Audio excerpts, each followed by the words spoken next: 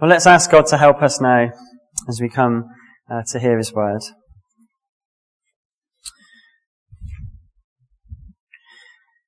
Father, we thank you so much that we have the freedom this evening to come and open up the Bible and in there find you. And I pray that you would help us now as we come to read and study and listen to what you have to say to us. Help us to listen, to hear, and to apply what we hear to our lives. As we've been singing, Lord, we pray that you would capture our hearts, captivate our hearts, so that all we do speaks of you. Amen.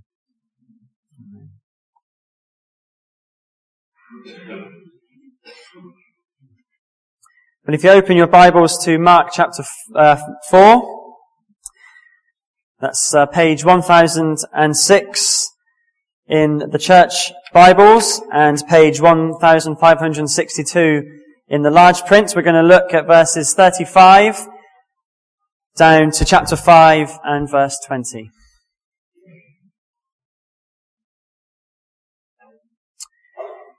Now, throughout the history of mankind, if you were to study the history of all mankind, you'll see that we're a whole lot better at finding ways of destroying one another than we are at finding ways to make the world better, aren't we? I could give you a history of weaponry or warfare, for example, and you'll see exactly what I mean. We do really well at finding better ways of killing one another, don't we? But at the same time, maybe we deserve some credit because we do try, in some ways, to make things better. For example, over the last 100 years, medical science has advanced greatly. Apparently, we're able to predict the weather with some accuracy, although in this country you could just predict it's raining and you're usually quite spot on. And there hasn't been a major war, in Europe at least, since the end of the Second World War, really. But no matter how far we've come, we're never at a place where sickness has ended. We may be able to predict the weather, but we can never control it, and disasters occur because of that all the time.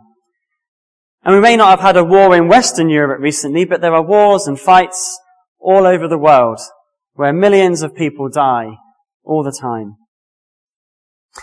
And most people, whether they realize it or not, want the world to be what God had made it in the very beginning. They want it to be very good. But of course, we don't live in that world, because after Adam and Eve sinned, the world was cursed. But when they sinned, you may remember that God made a promise, didn't He? That one would come to crush Satan. One would come, and one was going to restore things back to the way that they were. And in today's passage, we really see that Jesus is that one. The one who doesn't just predict the weather, but actually controls it.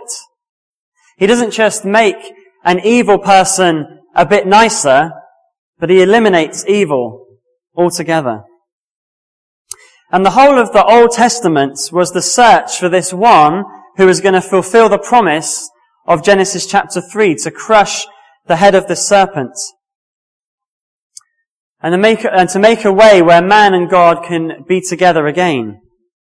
And all throughout Mark, he's trying to prove that Jesus is this one. In the very first verse, we read the beginning of the good news about Jesus Christ, the Son of God. The God-man, the man who has come to make a way back to God. And this gospel is written to show that Jesus Christ is that Son of God. And Mark's constantly, if you like, referring us back to that first verse by saying, look at what Jesus is doing. You can see He is the Son of God. He is the one that fulfills all those promises that have been made. And as we've gone through Mark, we've seen that Jesus has been proving who He is through His miracles of healing, His casting out of demons, His teaching with authority, forgiving sins, teaching about the kingdom of God. But in tonight's passage, in Mark chapter 4 and chapter 5, we see even more clearly that Jesus is the one to restore creation and to destroy demons because he proves he has absolute authority over those things. He shows that he's the God over creation and the God over demons. But we also see that he uses this power to save his people from a broken creation and from the power of demons, which pictures for us what he will do again when he returns. So let's begin by reading Mark's account of Jesus, first of all showing that he's the God of creation, the God over creation. And I'm going to read verses 35 to 41 of Mark chapter 4. That day when evening came, he said to his disciples, "Let us go over to the other side." Leaving the crowd behind, they took him along just as he was in the boat. There were other boats with him. A furious squall came up, and the waves broke over the boat so that it was nearly swamped. Jesus was in the stern, sleeping on a cushion. The disciples woke him and said to him, "Teacher, don't you care if we drown?" He got up, rebuked the wind, and said to the waves, "Quiet, be still." Then the wind died down and it was completely calm. He said to his disciples, "Why are you so afraid? Do you still have no faith?" They were terrified and asked each other, "Who is this? Even the wind and the waves obey him." Well, it was evening on the same day that Jesus had been teaching parables, which is where we left off at the end of last week. He'd been teaching the parables and explaining them to his disciples. And the first part of chapter 4 up to this point has been going on, and Jesus has been finishing his teaching, and he now wants to go in the boat that he was in to go to the other side. He left the crowd behind, and no doubt many were puzzled by the parables in judgment for unbelief, as we've seen before. But nevertheless, some followed Jesus, and it says in verse 36 that there was other boats. They took him along as he was in the boat. There were also other boats with him. So even as he was going to the other side, Jesus was still attracting a crowd, even while he was sailing away. And verse 37 tells us that a furious squall came up, and the waves broke over the boat so that it was nearly swamped. Now, these squalls or storms are not uncommon on the Sea of Galilee, because on the Sea of Galilee it's surrounded by mountains on both sides, and it makes it a bit like a bowl. And what happens is, in the summer, the wind comes down and turns the lake into like a boiling cauldron, and in the winter, it's even worse because the cold air from above hits the warm air that sits in the bowl, and it creates turmoil. So these storms would happen often, very often. And if you were caught there at the wrong time, it was really very dangerous. And it says that this storm was furious, and so furious, in fact, that the boat that they were on was nearly swamped. And it would have been completely swamped had Jesus not intervened a bit later on. In fact, the disciples thought they were going to die. They thought they were going to die. But in the midst of this furious squall, what was Jesus doing? Well, it says Jesus was in the stern, sleeping on a cushion. Well, how could he sleep at a time like this? Well, he was extremely tired. I don't know if you've ever had experiences where you're so tired, you could sleep through anything. I have this fairly often. In fact, I can sleep through most things, which was much to Paula's annoyance when we first had children, and they were up in the middle of the night. And sometimes I'd wake up the next day and I'd say, God, they slept well, didn't they? And of course, they'd been up half the night, because I was sleeping all through this crying. But Jesus was tired because he was teaching all day to lots of people, and it would have been physically draining. Any of you that have taught or preached or anything like that know that it is a tiring thing. It can be exhausting sometimes. And it wasn't that he wasn't just standing there teaching, he had would have had the conversations afterwards. We know that afterwards he was explaining things to his disciples.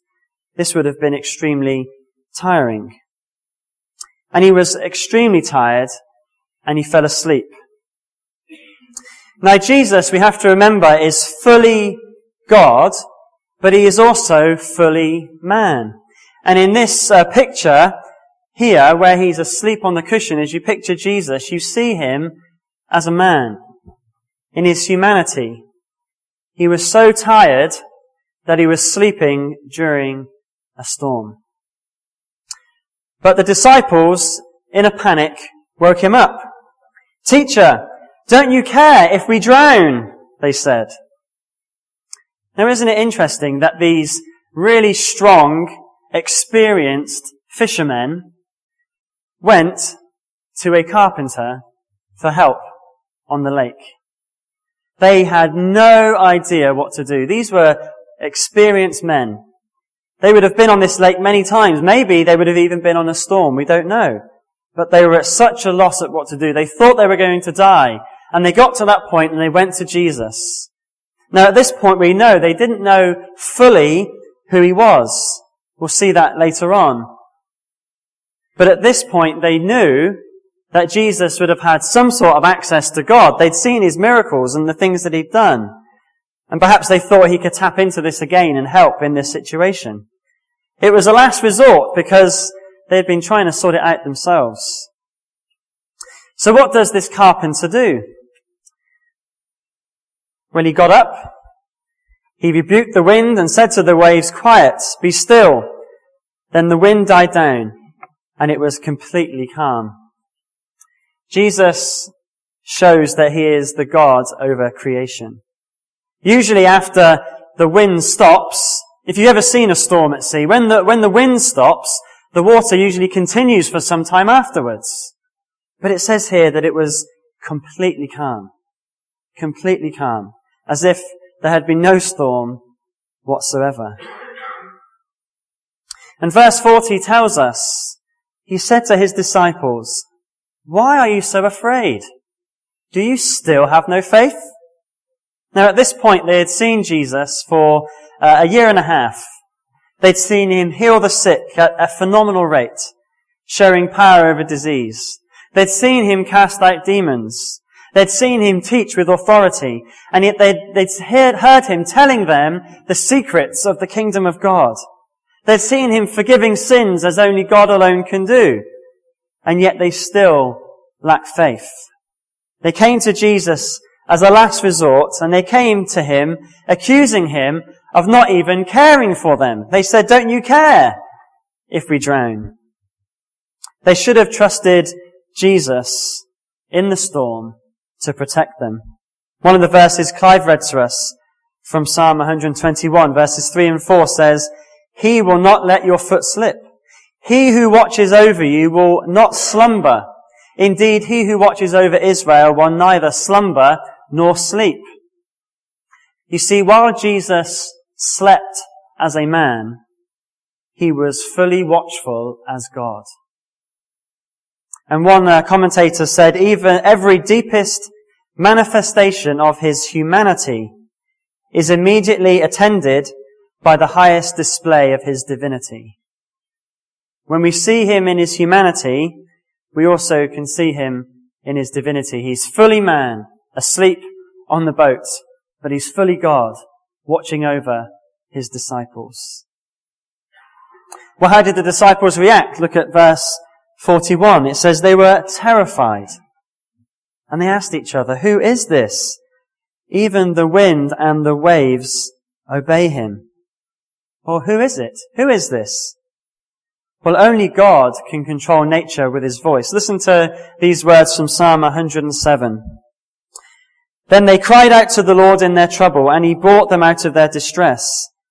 He stilled the storm to a whisper, and the waves of the sea were hushed. They were glad when it grew calm, and he guided them to their desired haven." This psalm is talking about a time of trouble. And they cry out to the Lord, and it's him that stills the storm to a whisper, and the waves of the sea are hushed. Can you see here? This is the Lord. And here, Mark is showing us, Jesus is the Lord. Only God can control nature with his voice. That is who it is. God stills the storm and hushes the waves. And the disciples and the other boats with them would know this to be true. Many of them would know this psalm. But in this psalm it says that they were glad when it grew calm. But these disciples were terrified. It's one thing to sing of God doing these things, but it's quite another, isn't it, to come face to face with the one who controls nature with his voice. And coming face to face with God is terrifying. It is terrifying, as we see all through the scriptures. And the disciples were afraid, but they were afraid at the beginning of the storm. The storm was terrifying, it was furious. But when they come face to face with God, they realize that he is far more terrifying and far more powerful than any storm. Jesus is more powerful than the storm. He is the God over creation. But it's worth noticing here how God uses this power. It's used to save his people from the storm. When I was a teenager, my mum always used to stay awake until I got in the door at night. I used to sometimes, as I got as an older teenager, I used to stay out really late sometimes. But no matter what time I got in, my mum always stayed awake and never slept while I was out. She was trying, she said, when I asked her, why do you do this? It's pointless. She said she was doing it to protect me. As if staying awake in the house while I was out would somehow protect me. And it's that protective instinct, isn't it, that mothers have. But Jesus was properly asleep here. He was asleep in this boat. But at the same time, he was protecting his children. And oftentimes we can feel as though God is asleep in our lives, can't we? I don't know if you ever experienced that, where you wonder, God, are you really there? You wonder if God is sleeping on the job. We have circumstances of life swamping us, don't we? Relationship problems, financial woes, health issues. And we feel as if God is asleep and he's not helping and we don't trust him. I'm sure everyone can relate to that experience. And we can be afraid, can't we? And in a way, we have much to be afraid of, don't we? But we must fear the Lord and not fear the storm. We fear the Lord as mighty God, but we remember that he is mighty to save, and he does so. And we don't need to fear the storm because we have the God over creation protecting us and watching over us. Now, one thing to note here, and really it's important to say, God doesn't protect us from the storm. He protects us in the storm. Because you notice with these disciples, the storm came, and Jesus allowed this storm to happen. But he protects us in the storm.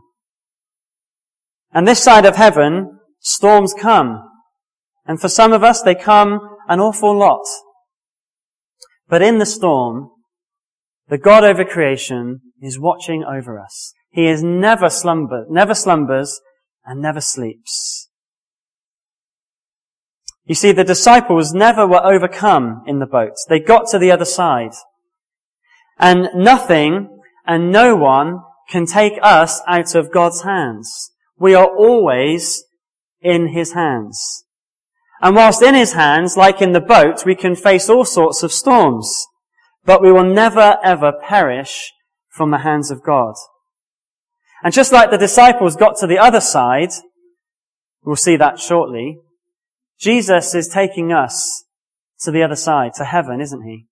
And there's no storm in our lives that can overtake us, no storm that can stop us reaching that final destination. We are protected in the storm. And just like Jesus here calms nature, he calms creation. In the end, Jesus is going to make a new creation where it's calm all the time. You see, the God who calmed the storm is the one who is calming souls right now, making them into a new creation. And he's taking us to heaven where we'll be in peace with him forever. We are not protected from the storm. We are protected in the storm. We must always remember this. So he's the God over creation who protects his people. But when they got to the other side, we come to chapter 5, and it was an amazing trip over to the other side. But there's an amazing thing that happened when they got there. Jesus showed that he is the God over demons. Let's read chapter 5, verses 1 to 20. They went across the lake to the region of the Gerasenes. When Jesus got out of the boat, a man with an impure spirit came from the tombs to meet him. This man lived in the tombs, and no one could bind him anymore, not even with a chain. For he had often been chained hand and foot, but he tore the chains apart and broke the irons on his feet. No one was strong enough to subdue him. Night and day among the tombs and in the hills he would cry out and cut himself with stones. When he saw Jesus from a distance, he ran and fell on his knees in front of him. He shouted at the top of his voice, "What do you want with me, Jesus, Son of the Most High God? In God's name, don't torture me." For Jesus had said to him, "Come out of this man, you impure spirit." Then Jesus asked him, "What is your name?" "My name is Legion," he replied, "for we are many." And he begged Jesus again and again not to send them out of the area. A large herd of pigs was feeding on the hillside nearby. And the demons begged Jesus, "Send us among the pigs. Allow us to go into them." He gave them permission, and the impure spirits came out and went in to the pigs. The herd, about 2,000 in number, rushed down the steep bank into the lake and were drowned. Those tending the pigs ran off and reported this in the town and countryside, and the people went out to see what had happened. When they came to Jesus, they saw the man who had been possessed by the legion of demons, sitting there, dressed and in his right mind, and they were afraid. Those who had seen it told the people what had happened to the demon-possessed man, and told about the pigs as well. Then the people began to plead with Jesus to leave their region. As Jesus was getting into the boat, the man who had been demon-possessed begged to go with him. Jesus did not let him, but said, "Go home to your own people, and tell them how much the Lord has done for you, and how he has had mercy on you." So the man went away and began to tell in the Decapolis how much Jesus had done for him. And all the people were amazed. Well, if Jesus is going to be the Messiah that restores creation, and then he needs to have power over it, which he has just shown that he does. But if he's also going to be the Messiah who is going to destroy Satan and crush his head, as promised in Genesis, then he needs to have power over Satan and over his forces or demons. And here Jesus shows that he is the God over demons.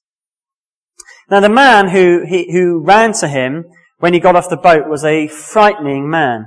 And I don't think we imagine this as perhaps we should, because it really is extremely frightening. He lived in the tombs, so he was more comfortable amongst dead people. And he was where people wanted him. He was so frightening that people didn't want him around them. They put him with the dead people. He was an outcast socially, and Matthew's account tells us that he was violent, perhaps even a killer, which is why people were trying to bind him. He was certainly a very dangerous man.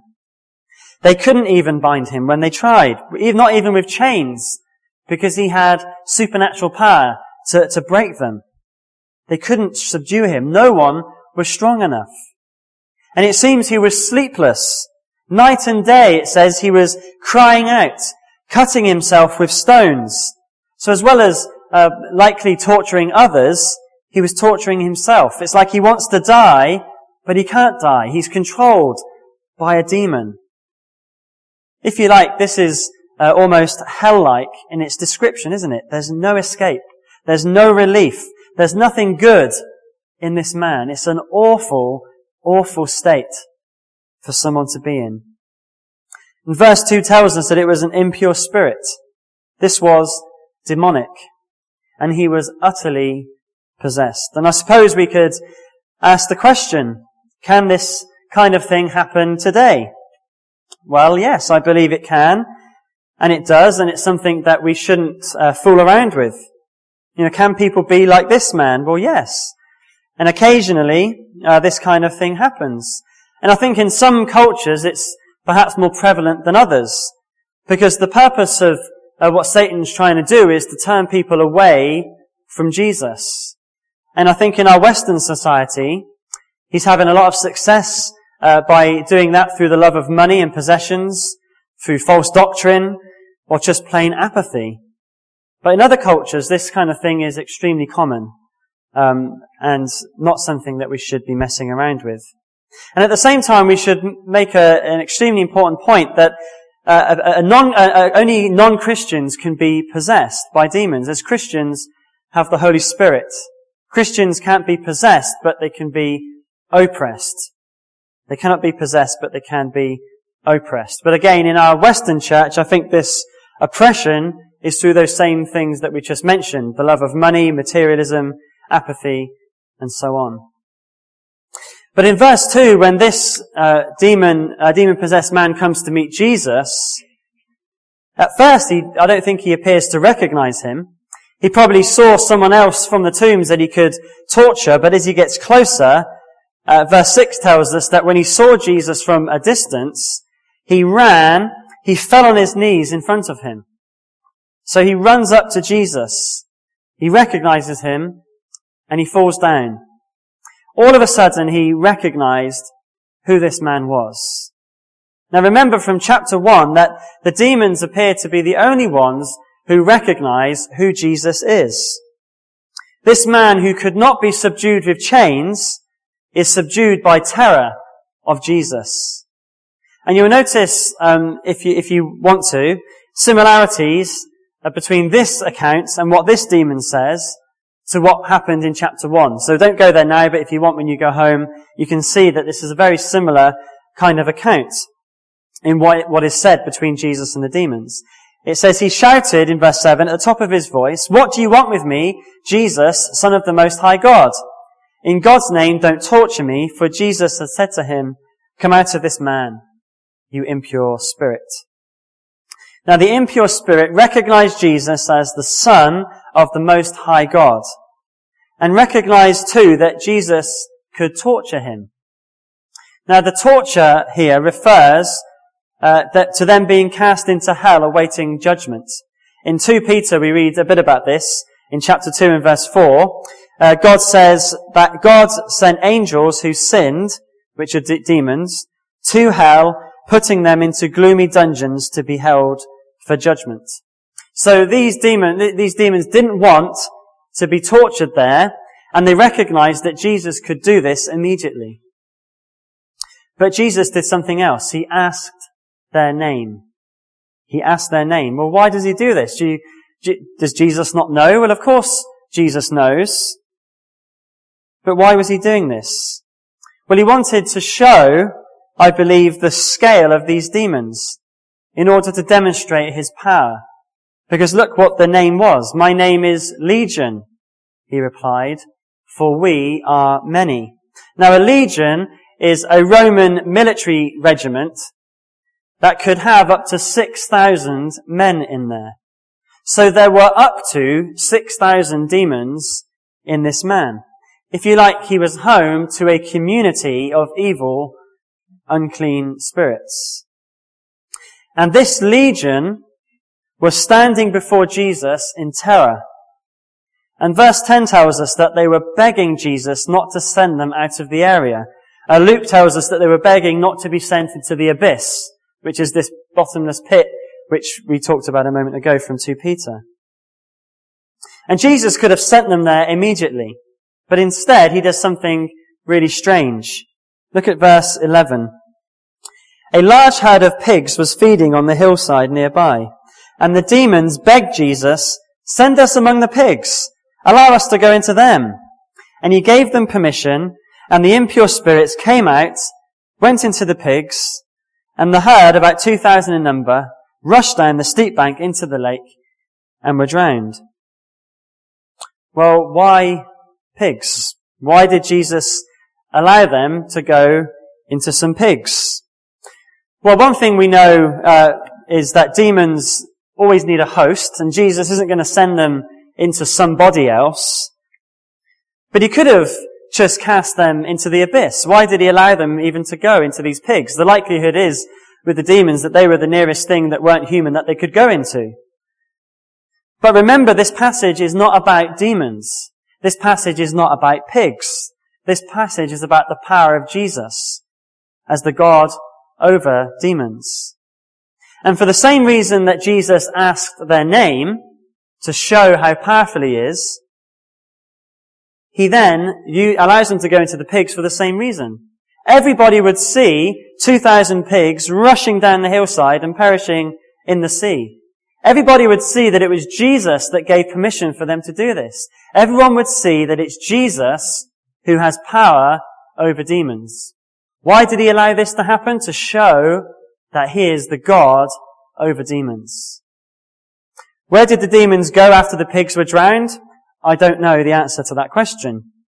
But what I do know is that this shows how Jesus is more powerful than all of these demons. The destructive power of demons is shown in the pigs. They are powerful. The destructive power of demons is shown in the way this man was acting. It was terrible, but they were nothing compared to Jesus. And the fact that there was a legion of demons is a display of Jesus' deity. It brings to mind the only other time that we know a company of Satan's followers were cast out, which was at the beginning, when they were cast out of heaven in the first place. Only God can do this kind of thing. Jesus is the God over demons. And like the storm can make us look forward to a time when Jesus restores creation fully, this makes us look forward to a time when Satan and his demons are ultimately destroyed forever. This is God. Jesus is the God that does this. He's the God over demons. And as with the storm, though Jesus uses the power that he has there to save, he does the same here, this time with his power over demons. You see, Jesus is the God over demons who breaks their power. Look at verse 14. Those tending the pigs ran off and reported this in the town and countryside, and the people went out to see what had happened. When they came to see Jesus, they saw the man who had been possessed of the legion of demons sitting there, dressed and in his right mind, and they were afraid. The pigs running into the water would have been quite a sight, wouldn't it? And those who tended those pigs ran off to tell other people. And there was a commotion going on here, and people wanted to see what was going on. And they found Jesus with the man who was completely changed. Notice the contrast of verses 3 and 5 here. He was now sitting rather than prowling. He was dressed rather than naked, which Luke tells us he was. He was in his right mind rather than crying out and cutting himself with stones. And you may think, wow, what a moment of great joy. But the reaction of the people is quite unexpected, isn't it? Because in the same way that they were afraid at the storm, again here, when they come face to face with God, these people were afraid. They were terrified. And like they were afraid of the storm, they were afraid of the demon-possessed man. Both these things were frightening. But like in the storm, they were far more afraid of the power of God. In fact, they were so afraid, they pleaded with Jesus to go. Look at verses 16 and 17. Those who had seen it told the people and what had happened to the demon-possessed man, and told them about the pigs as well. Then the people began to plead with Jesus to leave the region. They were begging him to go. They were afraid of what had happened to the demon-possessed man. Perhaps they were annoyed at the loss of property with the pigs. And perhaps they were wondering, well, what else is this man going to do? As frightening as the demon-possessed man was, he didn't make them uncomfortable within themselves. He didn't impinge on their behavior at all like the God of the universe does.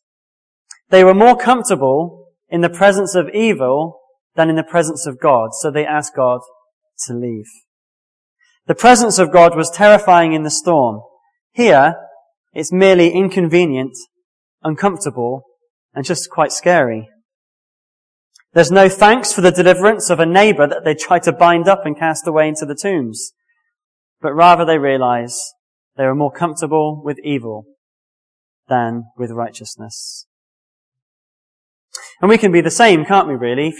I was thinking the other day about a Christmas present I got one time, which was a microscope. And it was really cool until you started looking at your kitchen sides, or you put it on your bed sheets, or you put it on your keyboard. And then all of a sudden, that bed I was comfortable sleeping in, that side I was comfortable cutting food on, and that keyboard I was happy typing on, all of a sudden, when it's exposed really closely, it's not so comfortable anymore, is it? And that's like the world today, though, isn't it?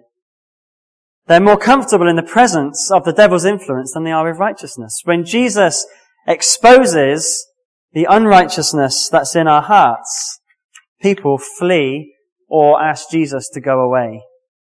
John chapter 3 and verse 20 says, "Everyone who does evil hates the light and will not come into the light for fear that their deeds will be exposed." Face to face with God, we see righteousness, don't we? And we realize that we are so far from that. But it can be the same with Christian people. Sometimes we want to hold on to sinful and worldly things and would rather ask Jesus to leave us alone so we can hold on to some things of this world. We would rather ask Jesus to leave than to be exposed in certain areas, wouldn't we? What sins do you harbour? What commands are you asking to depart rather than obeying? What are you holding on to and not giving to the Lord rather than asking Him to go away? Because Jesus can make us lose property in some ways, can't He? And we have to make a decision in our hearts. Do I want to follow Jesus, or am I more comfortable in the presence of the devil's influence? But what of this man? Well, he wanted to stay with Jesus, didn't he? He was genuinely converted. If the microscope was on his heart, there was no sin there, because Jesus has taken it away. But Jesus didn't let him stay. Look at verses 19 and 20. Jesus did not let him, but said, "Go home to your own people and tell them how much the Lord has done for you and how He has had mercy on you." So the man went away and began to tell in the Decapolis how much Jesus had done for him, and all the people were amazed. Often Jesus tells people not to say anything, doesn't He? We see that quite often, but here it's different. In this Gentile place, Jesus wanted people to know that He had come not just for the Jews, but for everybody. He had told the man to tell people what God had done for him. He went throughout the Decapolis, which is literally means 10 cities, which was a group of cities grouped around near each other. And he was telling them what Jesus had done. He obeyed that command, and it says people were amazed. And when Jesus returns later on in chapter 7, we'll see that He had a great ministry, a great impact in this area. And we should respond in the same way as this man.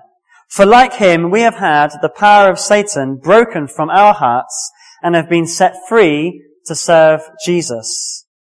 He has been rich in mercy to us and has done great things to us and uses us to do great things through us. And we ought to be sharing our testimony too, and telling others of the great things that God has done for us, to tell of the God who has power over evil and has crushed Satan's head, ultimately on the cross and in His resurrection. And this power of God is terrifying, but He has used that power to save us. So as we close, I say to you the same thing that Jesus said to this man. Go home to your own people and tell them how much the Lord has done for you. Will you go and do that this week? Will you go home and tell your people how much the Lord has done for you? So as we close with our final two hymns. We're going to start by singing Tell Out My Soul.